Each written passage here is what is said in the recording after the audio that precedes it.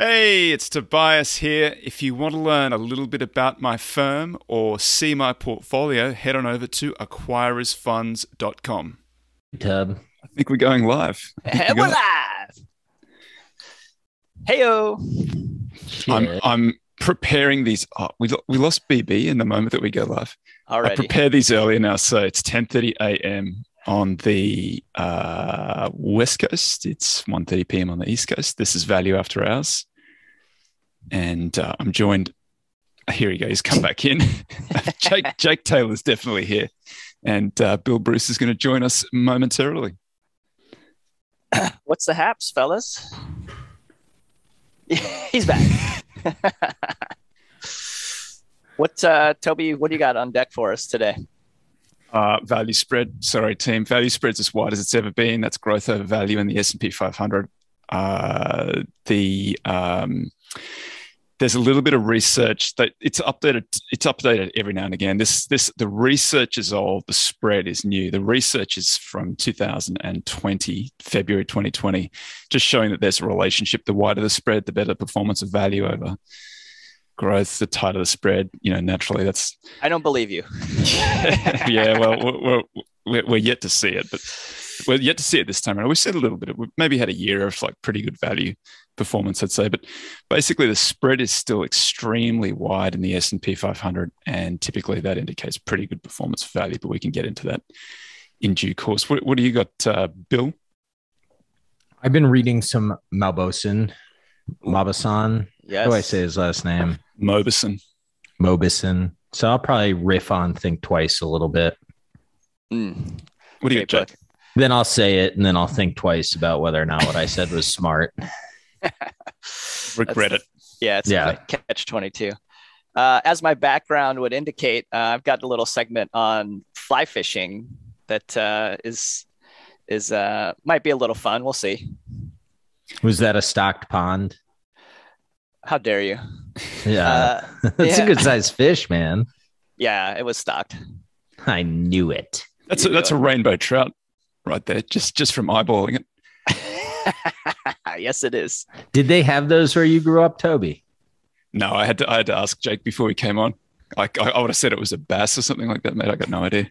Yeah, no, I know, because you were in the middle of the desert, if I recall correctly. Not a fishing guy. The kind of fish that we used to catch were the ones that they bury themselves in mud, and they just wait 7 years for some rain to come along. And every now and again, when the rain comes on, the mud skippers pop out. I don't think you can eat them.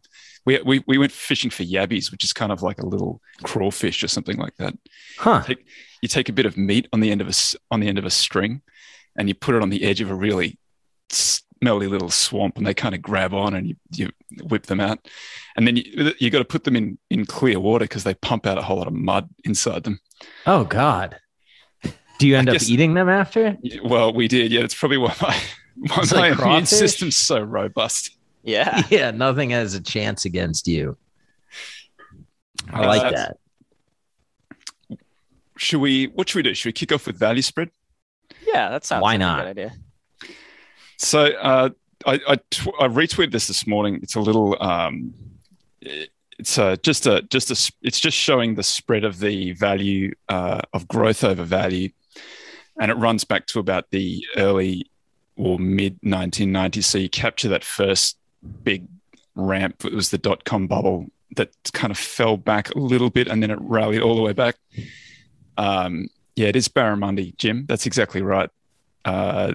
We did fish for the barramundi on occasion. I like barramundi. I've had barramundi. It tastes like sand. Tastes like the bottom of the ocean. Tastes like the bottom of the river. Really? Yeah. Oh, I liked it. Maybe it wasn't barramundi. Maybe it was just marketed as such. Probably. They taste sandy. It's got a very distinctive sandy taste. Fake news barramundi. That's what you're telling me I ate? Back to the value spread. Just very quickly. So it was my fault. I derailed it. And then, there was an initial collapse and it kind of rallied all the way back. So since then, we've now vastly exceeded the value spread that we saw in 1999. This is in the S&P 500 specifically. So it rallied, had a little collapse, and it's rallied back. So it's at this point now where it's all-time highs today, that spread. And there's research, it's updated every now and again. Jake wrote some ages ago, and there's some more recent stuff that shows the spread is indicative of future returns. So I know I say this all the time. I'm starting to sound like a broken record, but I really do think this is one of those extraordinary opportunities where value is just so enticing relative to growth. There are two ways that can resolve, right? Either you get the nasty kind, which is where you get a value, or you get a growth collapse, and either value doesn't collapse as badly, or it rallies a little bit, or you get the nice kind where value just stages this rally. And in the early 2000s, we had both. Initially we had a nasty collapse of growth, which had some value. Value got dinged up too initially, and then there was a subsequent period that went on for about 4 years after the first 2-year collapse, where growth did nothing and value was very strong, which is obviously that's the kind that I'm hoping for. But I suspect we get both. We get the growth collapse along with the value collapse, and then we get some good performance out of value. I've said that a few times. I mean, it's been good 20 years. Maybe it's time to mint a whole new batch of gurus, right? Is there a way I can NFT this? Can you NFT this picture? Yeah, but no one wants it, bro. You need to NFT the growth stocks. You know? Just like a picture of these beautiful compounder growth stocks. Never of those charts. Yeah. Those charts are pretty, aren't they? Yeah, they are. And they got nice tickers too. Yeah. Value's all in old, boring industries too. Like, there's just nothing sexy about it at all. Like, the only reason you do it is because you get some performance out of it, but you can't even get performance out of it. There's just no reason. They're boring stocks with bad names and no performance. Tell you what you can't do. You can't drive Substack subscriptions with it. Word. Ain't nobody caring about steel stocks. What are these, returns for ants? Cyclicals. Are there any cyclical investors left? Like, you just about couldn't be. Could you be wiped out? No, you could. I mean, you had a hell of a bite at the apple last year. I guess Mike Mitchell's probably he's the real deal doing it in the cyclicals. We don't talk about him right now. I want to let it talk about that. What are the marathon guys doing?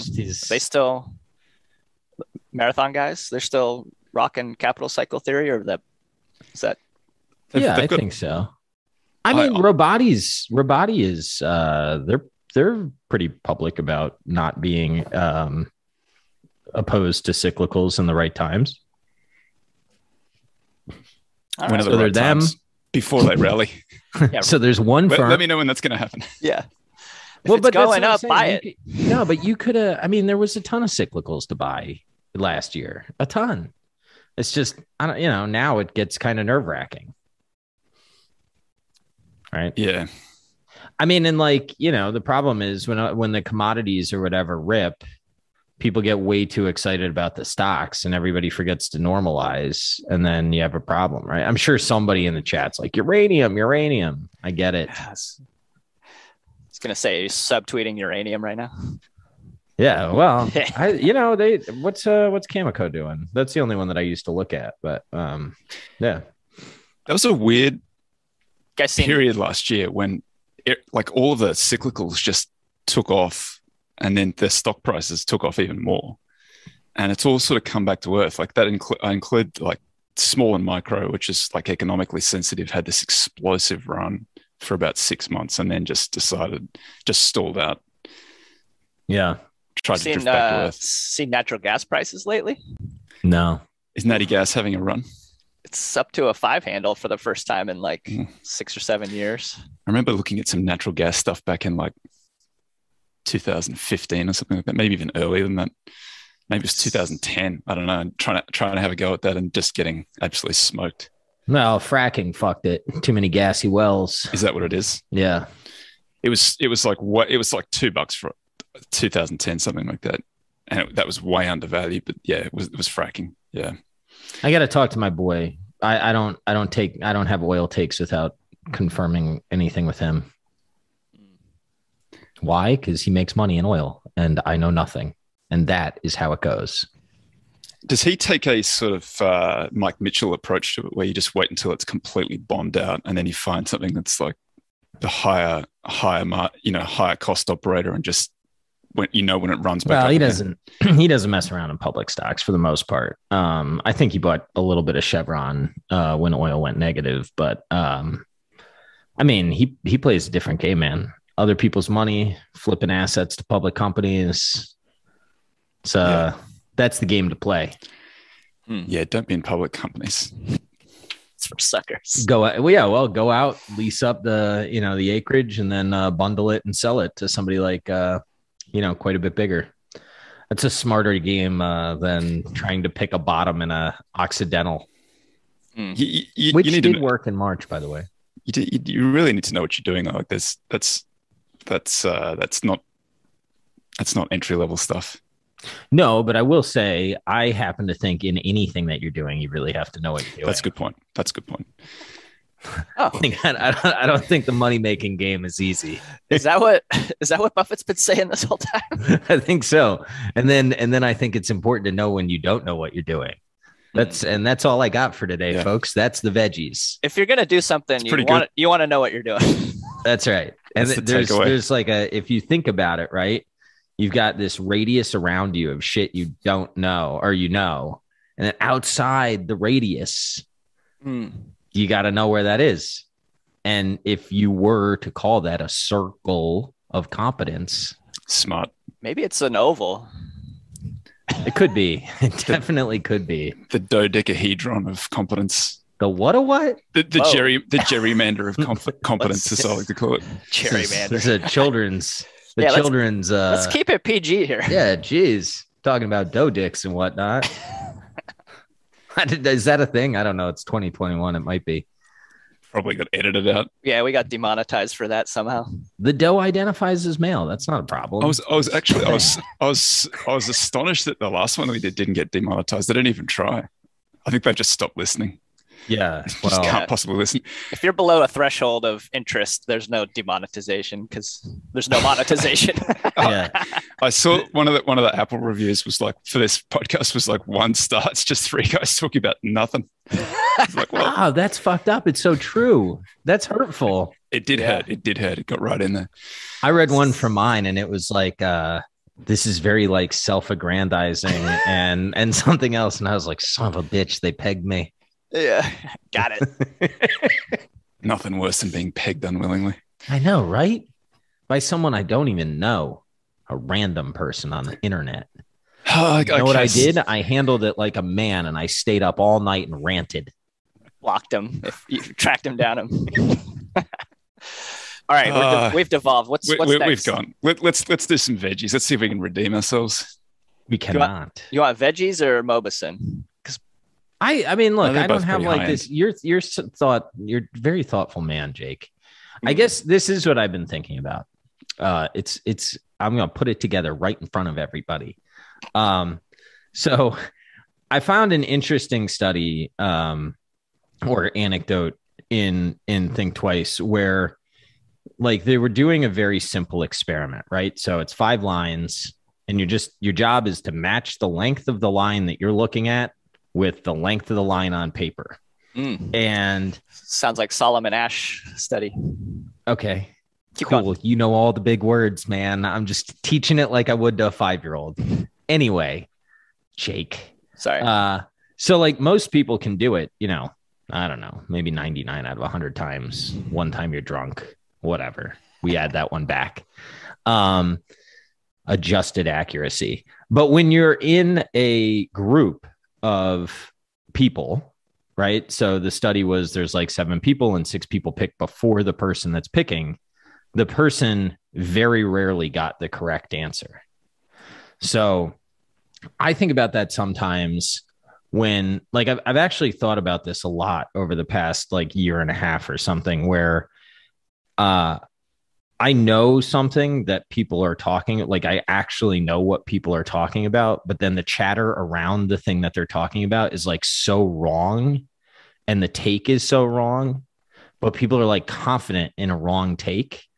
And I think that some of that has to do with like, I do think there's something real about watching the first thing that goes into your brain and whether or not you're actually protecting against that and forcing yourself to think for yourself. And I guess that as it currently relates to my situation, I have just read so much never sell shit that I don't think that I need to go back to like first principles a little bit on this whole never sell stuff, because I get it. And I really do get it. And I know that I just said I got it, but I also think that maybe it's gone too far. And I think part of why it's gone too far, maybe like sort of the echo chamber that I'm in.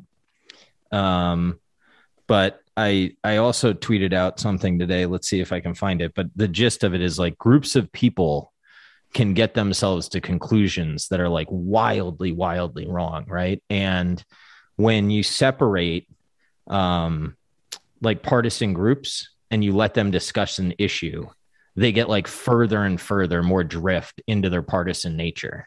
That's the Bay of Pigs groupthink idea, right? Sure. We'll call it that for here. Polarization. This is just three guys talking about shit. We're not actually trying to be accurate here. So yes, it's the Bay of Pigs invasion. But that was that's where the idea of groupthink comes from, right? That was the foot. Just they didn't have any.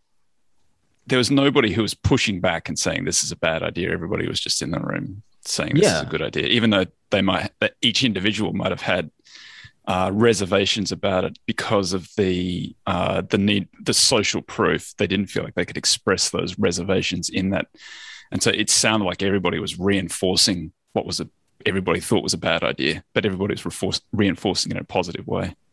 Yeah. You may not even think it's a bad idea. You may just have, you may not even be able to think about, your own feelings about it, because you're in a group and you may even, if you think about the way that you view the problem, you think, yeah, this is the right path. When you walk away from the group and you start thinking about it for yourself, you say, oh, no, this is a problem. We're going in the wrong direction here.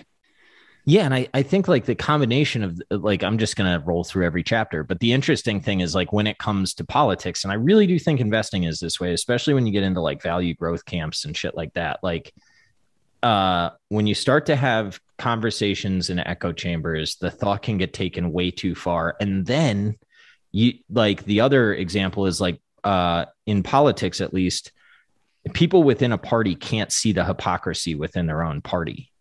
Right. So like when you're talking about the value growth spread, like I think a lot of people, unless they're really consciously thinking about it, whether they're in the value camp and they dismiss growth, or if they're in the growth camp and they dismiss value, like I think this stuff takes a lot of brain power to really work through. And I think that you should probably be pretty tired at the end of every day because you've like thought. That's kind of where I've gotten with this. Yeah, there you go. Or you're on thin ice. Yeah. See what I did there? You told me, for those that are watching, thin ice. So anyway, I don't know. Those are just sort of some of my thoughts. And I don't know. That's what I got. I think you're spot on. And there are, I think, all kinds of. This is the happiest day ever. Jake and I agree. You guys don't agree? I think people think we don't agree a lot. You listen to us in long form. 99% of the time. 1% around the edges. 1% on this is the entirety of this show. There's no fun. Everybody's sitting around here agreeing. This is true. Sorry, Jake. Please continue telling me how correct I am. Yeah. I mean, just the working in teams thing is really a double-edged sword, where you have that order of information as it's presented to you, and as you get feedback from others, while that feedback is gigantic to create that outside view and helps you to entertain more possibilities, because there's just less blind spots when you have multiple people looking at something, different perspectives. The biasing, the noise that it can introduce is also tremendous. And so you have to be really thoughtful about how you orchestrate like group projects when it comes to decision making. Now, I'm sorry. I do think this is important though. and like, I mean, I know I talk about Twitter a lot, but like I fucking live on it. So whatever. But like the reason that I pivoted on the airline idea in March of last year is I wrote something about what it's like to own the airlines going into a pandemic and what it's like to be a long-term owner. And this dude, Edwards Deming, I don't know if you listen to this podcast. I don't know who you are, dude, but if you ever need a dinner, I got you for dinner and wine, and it's going to be nice. He popped into my feed and he was like, the first stage of taking a loss is not admitting that you're wrong. And like that comment really, really forced me to think. Just and I fully attribute the first stage of taking a loss like is not admitting that you're wrong. Yeah, like 7 stages of taking a loss. And like the first stage is like not admitting that you're wrong, you know, like up front, like justifying why you were right in the first place or whatever. Is this like the stages of loss, like, you know, like grief kind of loss, like that same? I mean, it's something similar, but I can just tell you that like what he did for me and that, I mean, that was a huge change in my performance. And I'm really, really thankful that he made that comment. And I'm also thankful that I was open enough to think, hey, he might be right. So like, that's the double-edged sword of it, right? Like he gave me the outside view that I needed to hear, but also I don't know how you figure out when to listen and when not. It's tough. In a group setting, to avoid the group thing, I think that the best thing to do is everybody has to think about what they're going to say beforehand and have that written down somewhere, or have that set at least. And then you start with the person who has the least authority in the group saying what they think. And then you move all the way up until you have, because if you don't write it down initially, then people change their minds in the meeting. And if you start with the person who has the most authority, then everybody's inclined to agree with that person. That's a different matter. It would be kind of interesting to shuffle the paper and then have everybody read the paper out loud, starting with the person with least authority, and then discuss the ideas. That would be like a really interesting test. So I may or may not be working on solving this problem from a first principle kind of standpoint in a software format. Do you have any broad principles that you want to share with us? Really? Yeah, well, it's still a little early, but I'm just going to tease that and hold a fish at you. Yeah, exactly. No, I think I'll wait for that. I'll do a really good segment on it. So I've got a segment actually on like fingerprinting that I think might be kind of interesting that ties in with all this. So we'll wait. I like the idea of never sell. And that's a more recent thing that in the last like couple of years that I've been thinking about never sell more deeply. And I like having conversations with, guys like Matt Cochran have helped me, and Bill particularly, because I like the idea. The first thing to note is it's not a prescription.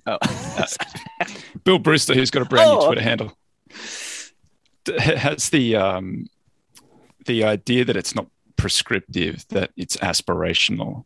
And then I do think that frames up the way that you think about positions too, because if you think, ideally, I want to hold this thing forever, like clearly that eliminates a lot of stocks that you just can't get comfortable with over long periods of time.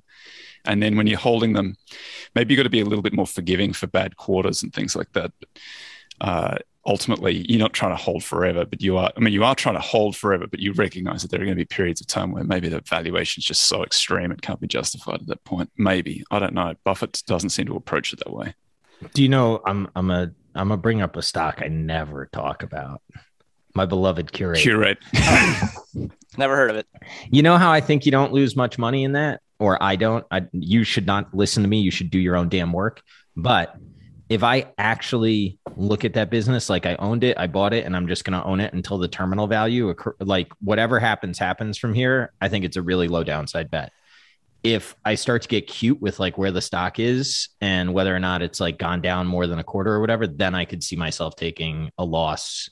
Like I think that a real ownership mentality, when executed, can really reduce risk a lot.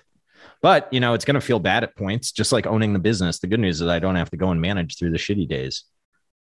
It's the beautiful thing of investing. Yeah, you really got to ignore the price as an indication of how you're doing in that position. Curate's a very good example of it, because it's a deep value position. It's got some balance sheet and some capital structure changes that materially change, will help you realize the value there.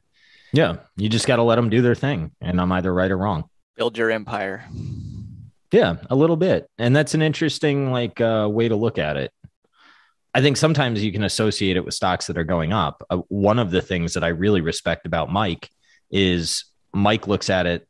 I mean, even the lumber play, right? Like I don't think he likes the current price action, but like he doesn't give a shit about this stuff. It's amazing to watch. He's watching the fundamentals. Yeah. Like all he cares about is what's going on underneath. Like he doesn't care about stock price or any of that stuff. It's, I've learned a lot from watching him this last year. It's quite the advantage.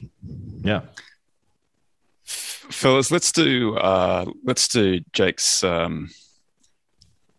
veggies. All right. Fish is on the menu today, not veggies, but so I was Fish is good for you too. Yeah, I think so. I was in Vail, Colorado last week for the Value X event that Vitaly Katzenelson puts on. And one of the mornings we went to this kind of like a camp, I guess you would call it, where they had archery and fly fishing and ride four-wheelers around, all kinds of stuff. And so I chose to do the fly fishing. And while I was doing it, Vitaly came over and he challenged me to come up with a veggie segment for fishing. And I thought, all right, well, I'll give it a shot. So we'll see how it goes. But so I have 7 things that might be points of related to fishing that might make you a better investor. So without further ado, number 1 is, of course, we have our main man Munger telling us to fish where the fish are. Right. So it doesn't get much more on the nose than that. But I think what that really means is, where the fish are can mean multiple things. It can mean tailwinds for that entire industry or country, or maybe that particular business or the business model. It could mean competitive dynamics. Maybe there's not a lot of capital being put into that industry. And so maybe there's a chance for prices to firm up and profit to be realized. And of course, maybe it's just valuation based, which, that's maybe where the fish are, is based on the price of the fish. So that's number 1. Number 2 is fish where the other guys aren't. And that is somewhat related to valuation, right? Like if nobody's interested, that tends to be fetching a lower multiple. Whereas if people are very interested, those multiples tend to be quite a bit higher. And there's also something to be said. Maybe that means if you're not a professional, especially, maybe focus on smaller companies where there's less attention. And there's not the big guys in there trying to fish with you, because maybe they've got better gear than you do. And, you need to keep your advantage. Number 3, fishing is like, if fly fishing especially is really all about like a delicate presentation of the fly so that the fish is attracted to it. And a lot of that is sort of like pattern matching for the angler to know, like, oh, when I've done this kind of certain move or made it move a certain way, it's attractive to the fish. But you also like can't force it, right? Like it's a very delicate kind of operation. And I view that as sort of like the 1-foot bars that Buffett talks about, like not forcing it and really waiting for your opportunities and being not so much brute force and trying to like talk yourself into how you can get over that 8-foot bar, right? Like it should be kind of obvious and easy. And I don't like, Toby, in your research and work on this Invincibles idea and book, I mean, is the concept, like maybe explain a little bit of the concept of kind of like going with the flow or like with nature or being, how would you explain it? Well, this is all still a little bit incoherent. Haven't entirely formulated this part, but there is an idea that basically things continue as they are for the most part, and the better you are able to figure out what reality is, and so I wrote a note for myself just then when you said maybe look at smaller stocks or fish where the fishermen aren't. And I was going to fade that slightly for exactly this reason, that, probably some of the problem is, approaching the problem like you're trying to beat the market or you're trying to do something like that, when sometimes I think that the better approach might be, this thing, and I'm talking about fundamentals here, not stock price performance. If the fundamentals have been succeeding for really, really long period of time. And it's in a company that's just going to be, in a business that's going to be very hard to disrupt, like, makeup or something like that. Like they're just hard to, people get used to buying what they're used to buying. They like if they're already sort of buying it for semi-irrational reasons and they've shown a propensity to do it for decades, they're probably going to keep doing that for decades on. Now, does it really matter if you slightly overpay for those earnings if you're confident that, and I'm talking about in a market where, normalized with low interest rates, there are lots of very expensive companies out there. If you're buying something that you're very, very confident, so I think about this, and in a non-makeup type thing, like Shopify is a business that I think is absolutely spectacular, but it's always incredibly expensive. And I'm trying to work out how you get, what you're waiting for with Shopify. Like maybe we're going to get a big collapse at some stage and Shopify will be down 90% like Amazon was, and you get your opportunity to buy. But equally, you can't rely on that happening. And I've been waiting, a long time for that to happen, and it's never happened. But I do think that Shopify is a business that it's going to be much, much bigger in 5 or 10 years' time.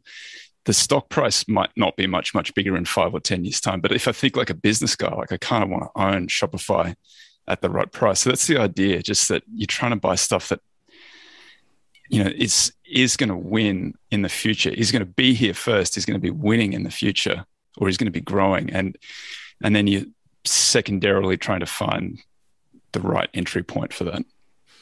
I think just to riff on that a little bit, like Bill Miller has said that he has an addiction to value stocks, but all his money has been made in growth stocks.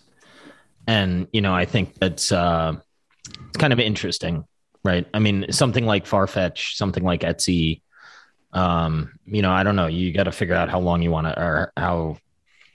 I think you can pay a really high price by just being like, oh, just duration, bro. Just own it forever. It's okay. But I do also think that there's a very reasonable, they are not objectively crazy to me, right? Like I can understand why people buy them here for the reason that you're speaking about. Sure.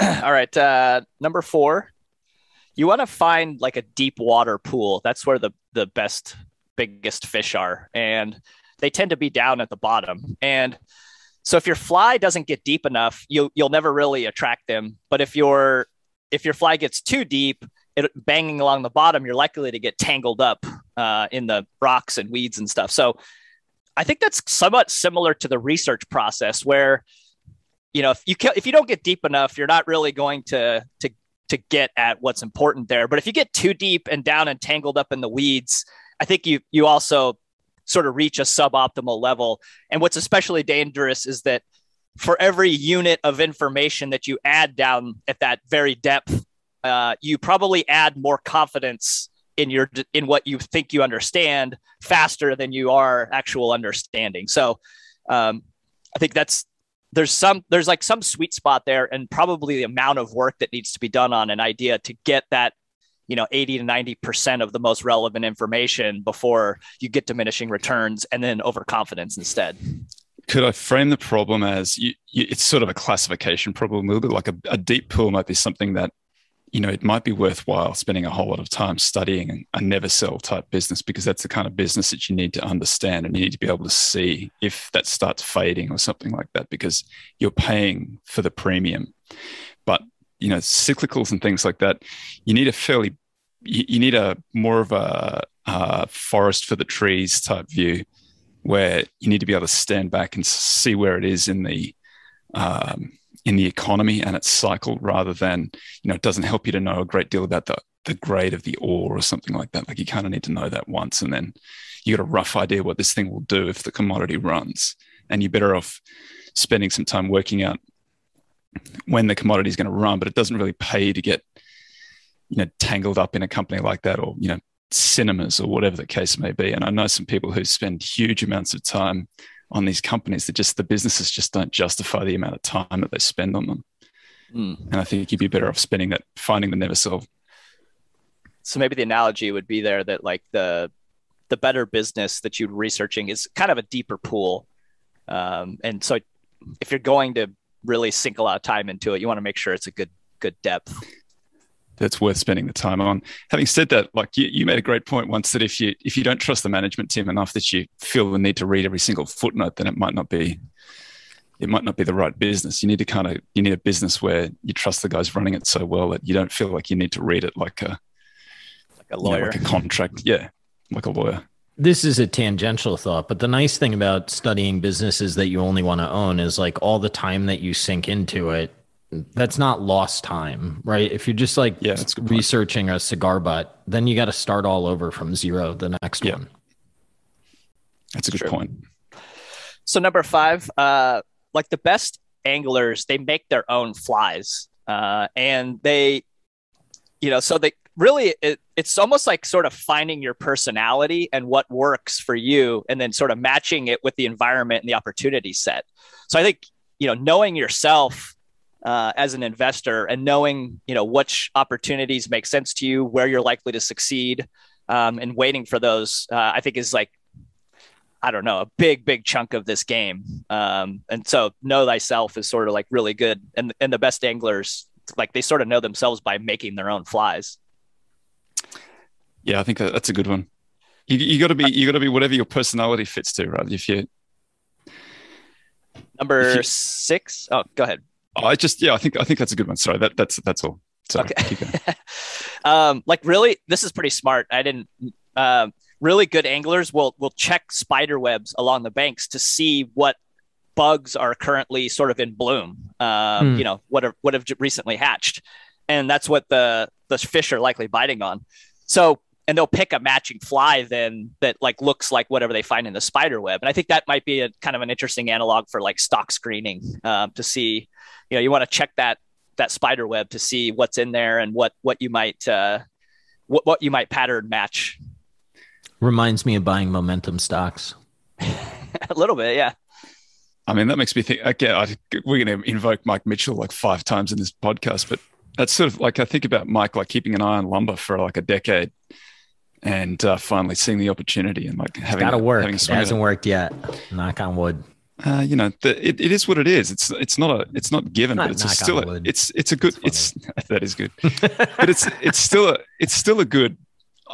Regardless of what happens with that position, his analysis is spot on, and it's a good risk adjusted bet. I mean, the outcome is irrelevant at this point. The thought process that went into producing it is sound. I don't mean to talk about him so much because I got a lot of really smart people that I talk to, and I have mad respect for a lot of them. But if you're talking about a dude that is not afraid to fucking swing at like out of favor ideas and then be like a true fundamentalist, that's him. And I just haven't seen it before. Well, and I hope it works out. Number 7, this in fly fishing, you're using very, very light tackle. Like the string, like the final string where the fly is attached to is like, it's supposed to be very hidden so that the fish doesn't see it, right? And so it doesn't produce a lot of wake when it's moving around. So it will break very easily. So you have to be really, when you do get the fish on, you can't just like reel him right into the shore. And so you have to actually let them like run and tire themselves out. And then you kind of bring them back in and let them run again. And so your only chance of really getting them is to work with the fish and until eventually they get tired enough that you can bring them in. And I think that's somewhat similar to, the prices can run all over you while you're holding it. And you kind of have to just like, let them run, let them do their thing, let them tire themselves out a little bit before, you really try to reel them in. So, it can be really hard to hold on to what will eventually be a big winner because, if you like look at the study of 100 baggers, I mean, the prices go all over the place and are like almost impossible to like get that fish into the boat, right? Like, or onto the shore. But you have to let it run around if you're going to get that 100 bagger kind of outcome. It's interesting hearing Bezos talk about Amazon in that year that it was down 90%. Because he said that from his perspective, he could see that. Well, I forget the exact scale, but he was like, the revenues grew 3 times that year. We were getting close to being profit. I can't remember exactly what he said, but he was like, he was entirely focused on what the business was doing, and they were expanding beyond books and other things at that point. And he was just like, it just didn't faze him at all where the stock price was. Yeah. Hard to say about your employees that got stock-based compensation, but that is an issue. Yeah, you're right. There's some reflexivity in there, right? I guess that's the issue. Huge. Yeah. Especially today when everybody's trying to compete for talent. But then the rest of the market's a little bit like that too, right? Everybody's kind of beaten up at the same time. Yes. I think in that example, you're probably right. But that's an issue for software, tech companies in particular. Like if you get older tech, like why doesn't eBay fix its website? Probably because it's hard to get. Yeah, you're not going to get the best engineers there. Yeah. Even Facebook's a little bit old hat. Like, I mean, not even Facebook, but Facebook is old hat. Like there's newer, shinier objects to chase. Yeah, but you make a lot. Making a lot can get over working for the man. But then that sort of takes away a little bit of their competitive advantage, right? You got to pay more to get those guys where previously you were paying them the stock. I think you have to pay them a lot because their other opportunity is to go start their own kind of thing that might disrupt them. So they're like, this is almost like a form of engineering green mail. Yeah. That said, I mean, they get good talent. So I think, I don't think they're hurting for talent. They're going to be okay. I'm not worried about them. Could argue the same thing at Google, right? Sure. All right. So that's all I got for fishing. That was good. Yeah. You could write a book on that, JT. No, thank you. Fly fishing and investing. How much fly fishing have you done before you caught that fish? None, or like hardly any. My dad's a pretty good fisherman, but I am not. So I haven't really done much fly fishing before that. But I like it. I think it's kind of more fish on the hook for him. Everybody took a photo with that fish. Really? They got that one off ice. Pass it around. It's actually plastic. That poor fish. He got caught 7 times that day. That's probably true. The guy that was teaching us was like, I don't know. There were thousands of fish in there. He's like, all of them have been caught, dozens of times. Yeah. They're all used to it. Got lots of holes in their face. Yeah. They just swim into shore so they don't even get like tugged on. They're just like, fuck it. We're going in. They'll let me off soon. Yeah. See, it is catch and release. Yeah. You don't get to eat them. Are they, can you eat rainbow trout? I don't know. Oh yeah. That's good eating. Put that in put it into like tin foil and put on the barbecue and put butter. These fish are for catching, not for eating. I don't know. He looked pretty. Look at the tail on it. He's pretty like the really farmed ones have small tails because they never really need it to develop swimming. This guy's got a pretty good tail on him, so he's all right. This is a real fish. Interesting. There's some comments in the few things that we should talk about from the comments. So China as a fish with a fisher. Has Munger sold out of Barber? No. Is that a rumor? I keep on seeing that tweeted out, or it's tweeted at me occasionally that Lilu fake news until I see the disclosure. Fake news. Yeah. Okay. So that would seem like a very surprising thing for them to vault face so quickly on something like that. Yeah. But that's a pretty good example, isn't it? Like China at the moment, like nobody really disputes the valuation. It's the question of whether the security that you own will give you the underlying value that is there. That's the debate. I don't know how to answer that question. I recorded an episode with Ray Ma, and I'm gonna try to get it out not this week, but next week. I think people should listen because she's way more intelligent than I am on this particular issue. And she does the China Tech Daily or whatever, Tech Buzz China Daily. I don't know exactly what it is, but I know it's China and it's tech, and I believe it's daily. I'm looking forward to that one. That's good. Yeah. You're just going to tease us like that. You're not going to give us any. Don't give us that. You're not going to give us the seven fly fishing tips. I mean, I just I don't think it's anything that anybody doesn't know. The one thing that she said that really stuck with me and she said it on Twitter is she said everybody that I know that's informed about this situation doesn't have a strong opinion, and everyone that has a strong opinion doesn't know what's going on. And like I think that. So that's just normal then. Yeah, I think she has a lot of nuance, and I think that China is trying to accomplish a lot of different things, and I'm not sure that the answer means that foreign investors aren't ever going to see the dollars, and I'm not sure that the corporations aren't going to be able to keep the dollars. And I think it requires the ability to hold conflicting thoughts in your head. So maybe 1% of people can do it, and we'll see how it all works out. I'm sure that no matter what happens, everyone will be overly confident about knowing the answer. And it will appear obvious in hindsight. Yeah, I'd like everyone to write their answer down now so that when it happens, we can actually go back and see who was right for the right reasons. Yeah, for my 2 cents, I think it's worth taking a swing at. So you can hang me on that one in a few years' time. No, I do too. But there's no certainty. It's like, who knows? I can't even guess the probabilities because it's just unknowable. But say it's 50-50. Yeah, I think I was talking to my wife about whether or not it's worth a swing. And if I were to swing, I'd probably ETF it because I just don't know enough over there. But like a tech ETF is somewhat appealing to me. But the time that you'd spend researching an ETF or something like that, you could look at the 4 big ones, couldn't you? And figure out which of those is better, which of those has got the best. Maybe. I mean, I don't know the answer to this question.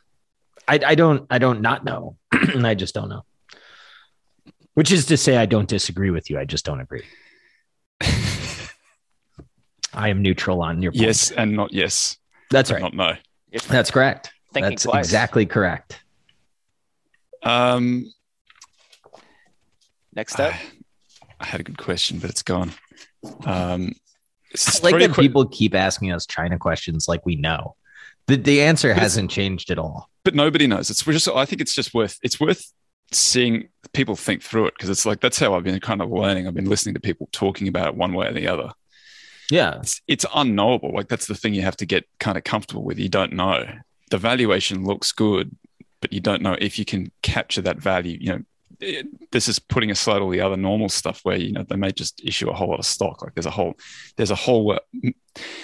1,000 ways to die in this particular instance, but the upside is huge. So it's worth having a pretty close look at it. I just think that from an incentive perspective, I'm just not sure there's really 1,000 ways to die.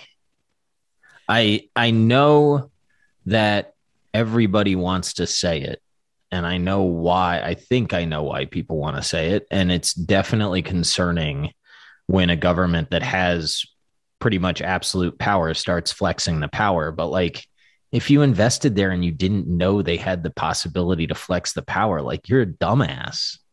So, don't clip that and put that on Twitter. I'm not going to have that out there. I may. I don't do the clipping, but but I mean, I just think I think I understand some of the goals that they're trying to accomplish, and I don't think that they're patently crazy at all. What about an alternative way of playing it? Like you just luxury through the States where luxury is sold into. So I'm not. This is Tapestry is one that's the old Coach. Oh God, no, thank you. I think you are. If you're gonna go luxury, go to like LVMH. I would not go to Tapestry for a luxury play. I think if you own Nike or Starbucks, you're as long China as if you owned Tencent. Yeah. Okay. That's a fair point. All the growth of those that you're underwriting is baked into China, basically. So are you better off then coming up a list of those things? Yeah. Are you better off coming up with a list of those that it's not a 100% all-in bet on how they treat it? It's, you're probably going to be okay with the other parts of the business that are good at the moment. It's just, you've got the free option on this other part. Well, I don't think Starbucks has a free option. Yeah, it's not a free option. Sorry. You got an option on it. Yeah, but I think that option is paying for that priced. Option. Yeah, I agree with Jake. I'd probably rather play directly than play some ancillary play. To Jake's point, John Battle's offering us a gumball machine. Set the kids up with the business. I'll buy the gumball machine from you, John, if you hit me in the DMs or an email. Oh, wait, he's trying to sell us a gumball machine? He's going to give us one, I think, but I'll buy dope. it. You just got to tell me what to do. Do we take turns, like ownership of it? No, you get one each. Oh, shit.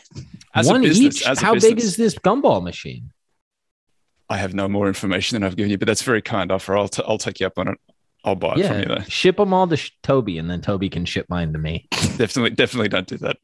I don't like my address get out. Yeah, your wife's gonna kill you when the giant full size gumball machine shows Well, up. you're supposed to. It's a porch. business. You're supposed to put it out somewhere as a business Oh, really? Oh, to teach the dang. kids about business. Okay. Oh, Well, now all you're right. That's the part that I need the help with. Like, now where should I put it? I'm very interested now.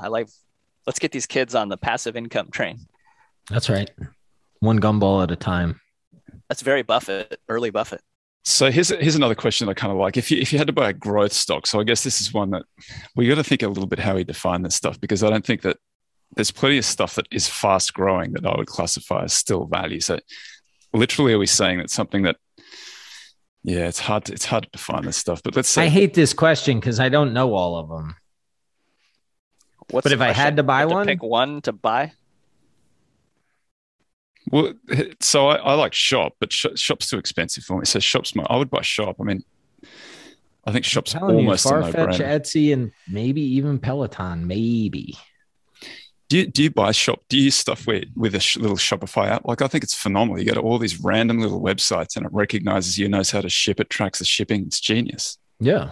It gives you all of the good stuff about shopping on Amazon without the need to shop on Amazon. It's kind of unlimited growth, but it's expensive. And I'm not the only, everybody else in the world's figured that out too. And they're much more aggressive than I am. The thing, like, you just got to be able to, you guys can look at, I've got a question here. Like, what do I need from Samson? What do I need to see it to buy it? Like, it needs to be able to generate a reasonable return. Like the pricing at the moment doesn't put in a reasonable, like, everything has to go right. It's got to perfectly execute, and you're probably not going to get a market return. I have a very smart friend who he just tries to answer the question. Jesus Lord, that's a valuation.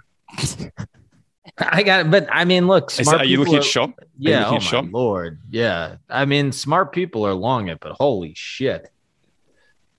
So but when were they long? 2016. Sorry, JT. No, yeah, go but ahead. they Yeah, that's stayed true. long, but oh my. I mean, I guess if you think that in 7 years they can generate, oh boy, they really need to flex up their cash flow. I don't know. That's not my kind of stock. Shop. Yeah, I mean, I hope everybody wins. I hope Shopify takes over the world.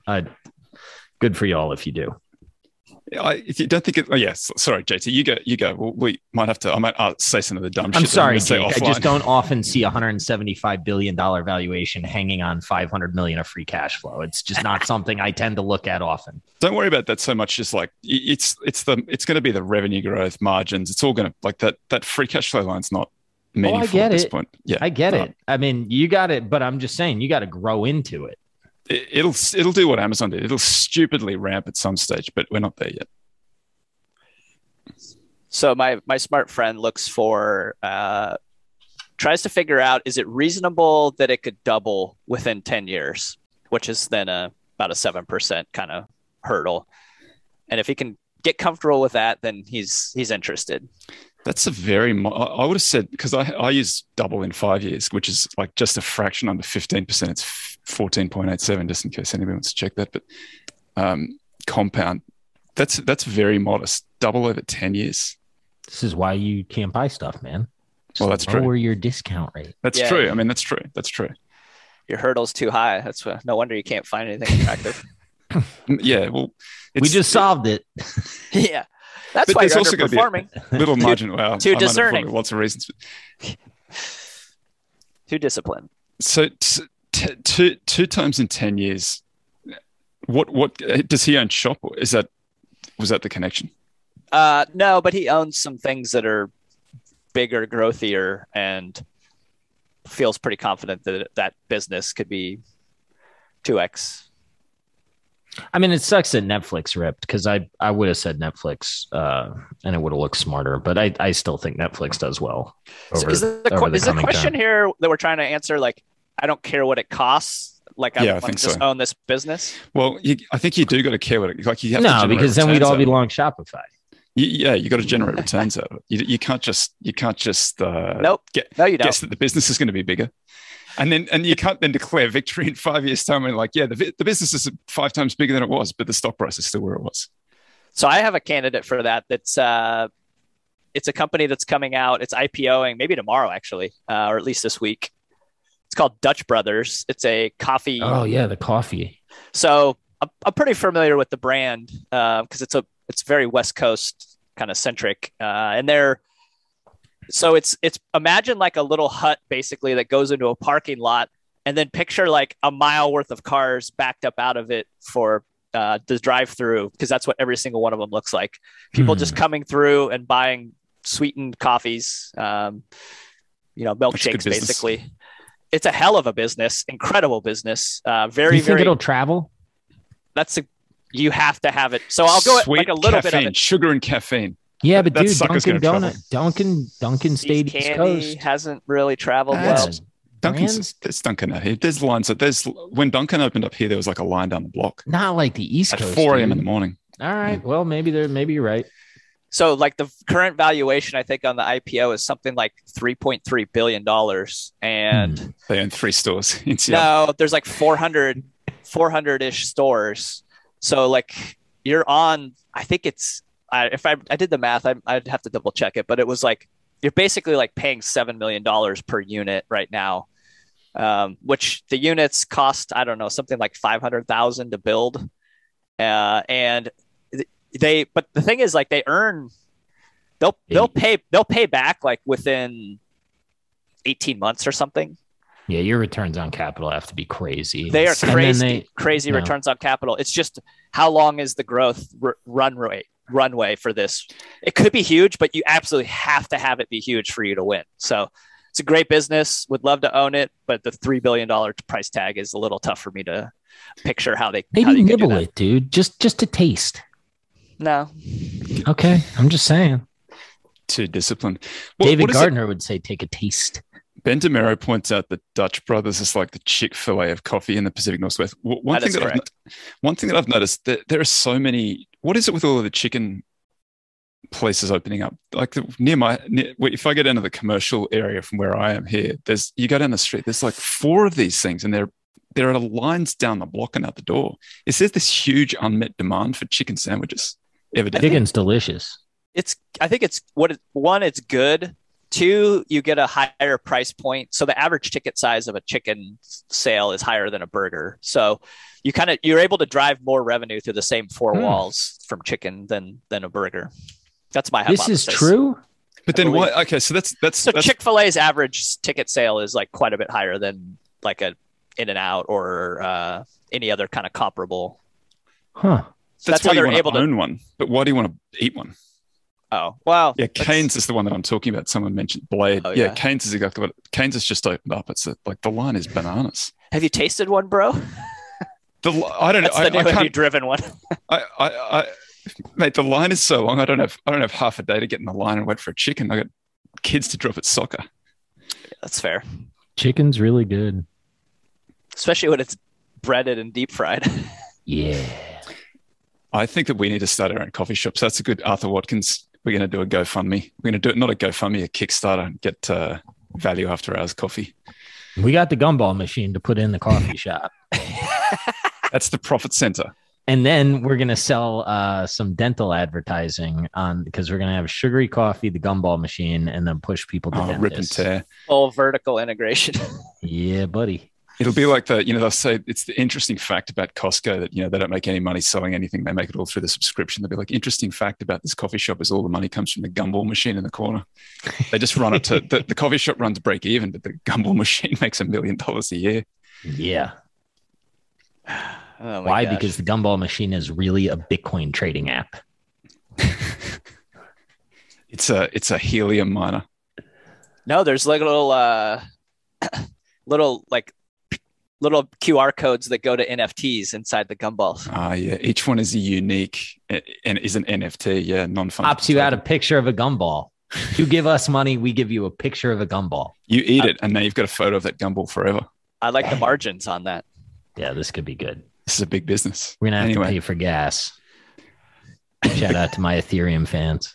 Eye out for the Kickstarter, which is coming to soon. Cane's sweet tea and Cane's sauce is where it's at. Oh, now we got to go and get in the line. Get all that stuff. Yeah, you do. Both of those I bet are just jam-packed with sugar, right?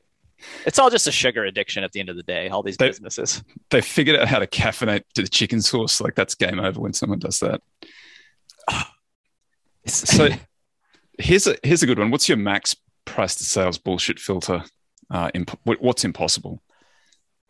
Oh, It depends on the one. business, right? Yeah, it depends on the business. If it's all margin, then your price to sales is just your PE. So it doesn't. I mean, matter. it's enterprise value to me. I think it's all about your rate of growth and what your enterprise value is.